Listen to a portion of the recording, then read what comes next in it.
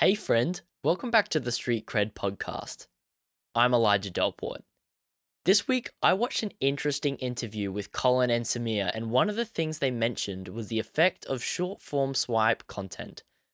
This is anything like TikTok or Instagram Reels, and it is this. You can watch 30 TikToks from the same creator yet not know their name. This is different from YouTube in that creators build communities. You could watch 2 YouTube videos from the same YouTube creator and you would know their name. This is proven true by the recent VidCon event where TikTokers with millions of followers experienced a no-show to their meet and greet, all the while watching YouTubers with fewer followers than they draw full crowds. This outlines the importance of long-form content. Many of the streetwear brands I work with to create content strategies mention brand awareness.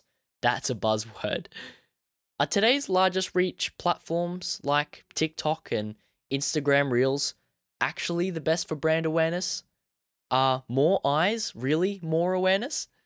What if the focus of streetwear labels that so desire brand awareness was retargeted to YouTube? I leave that in your hands. Today's podcast is based off an email I sent to my mailing list. You can sign up for free via winkfilms.com/resources. Well, until next week, bye now.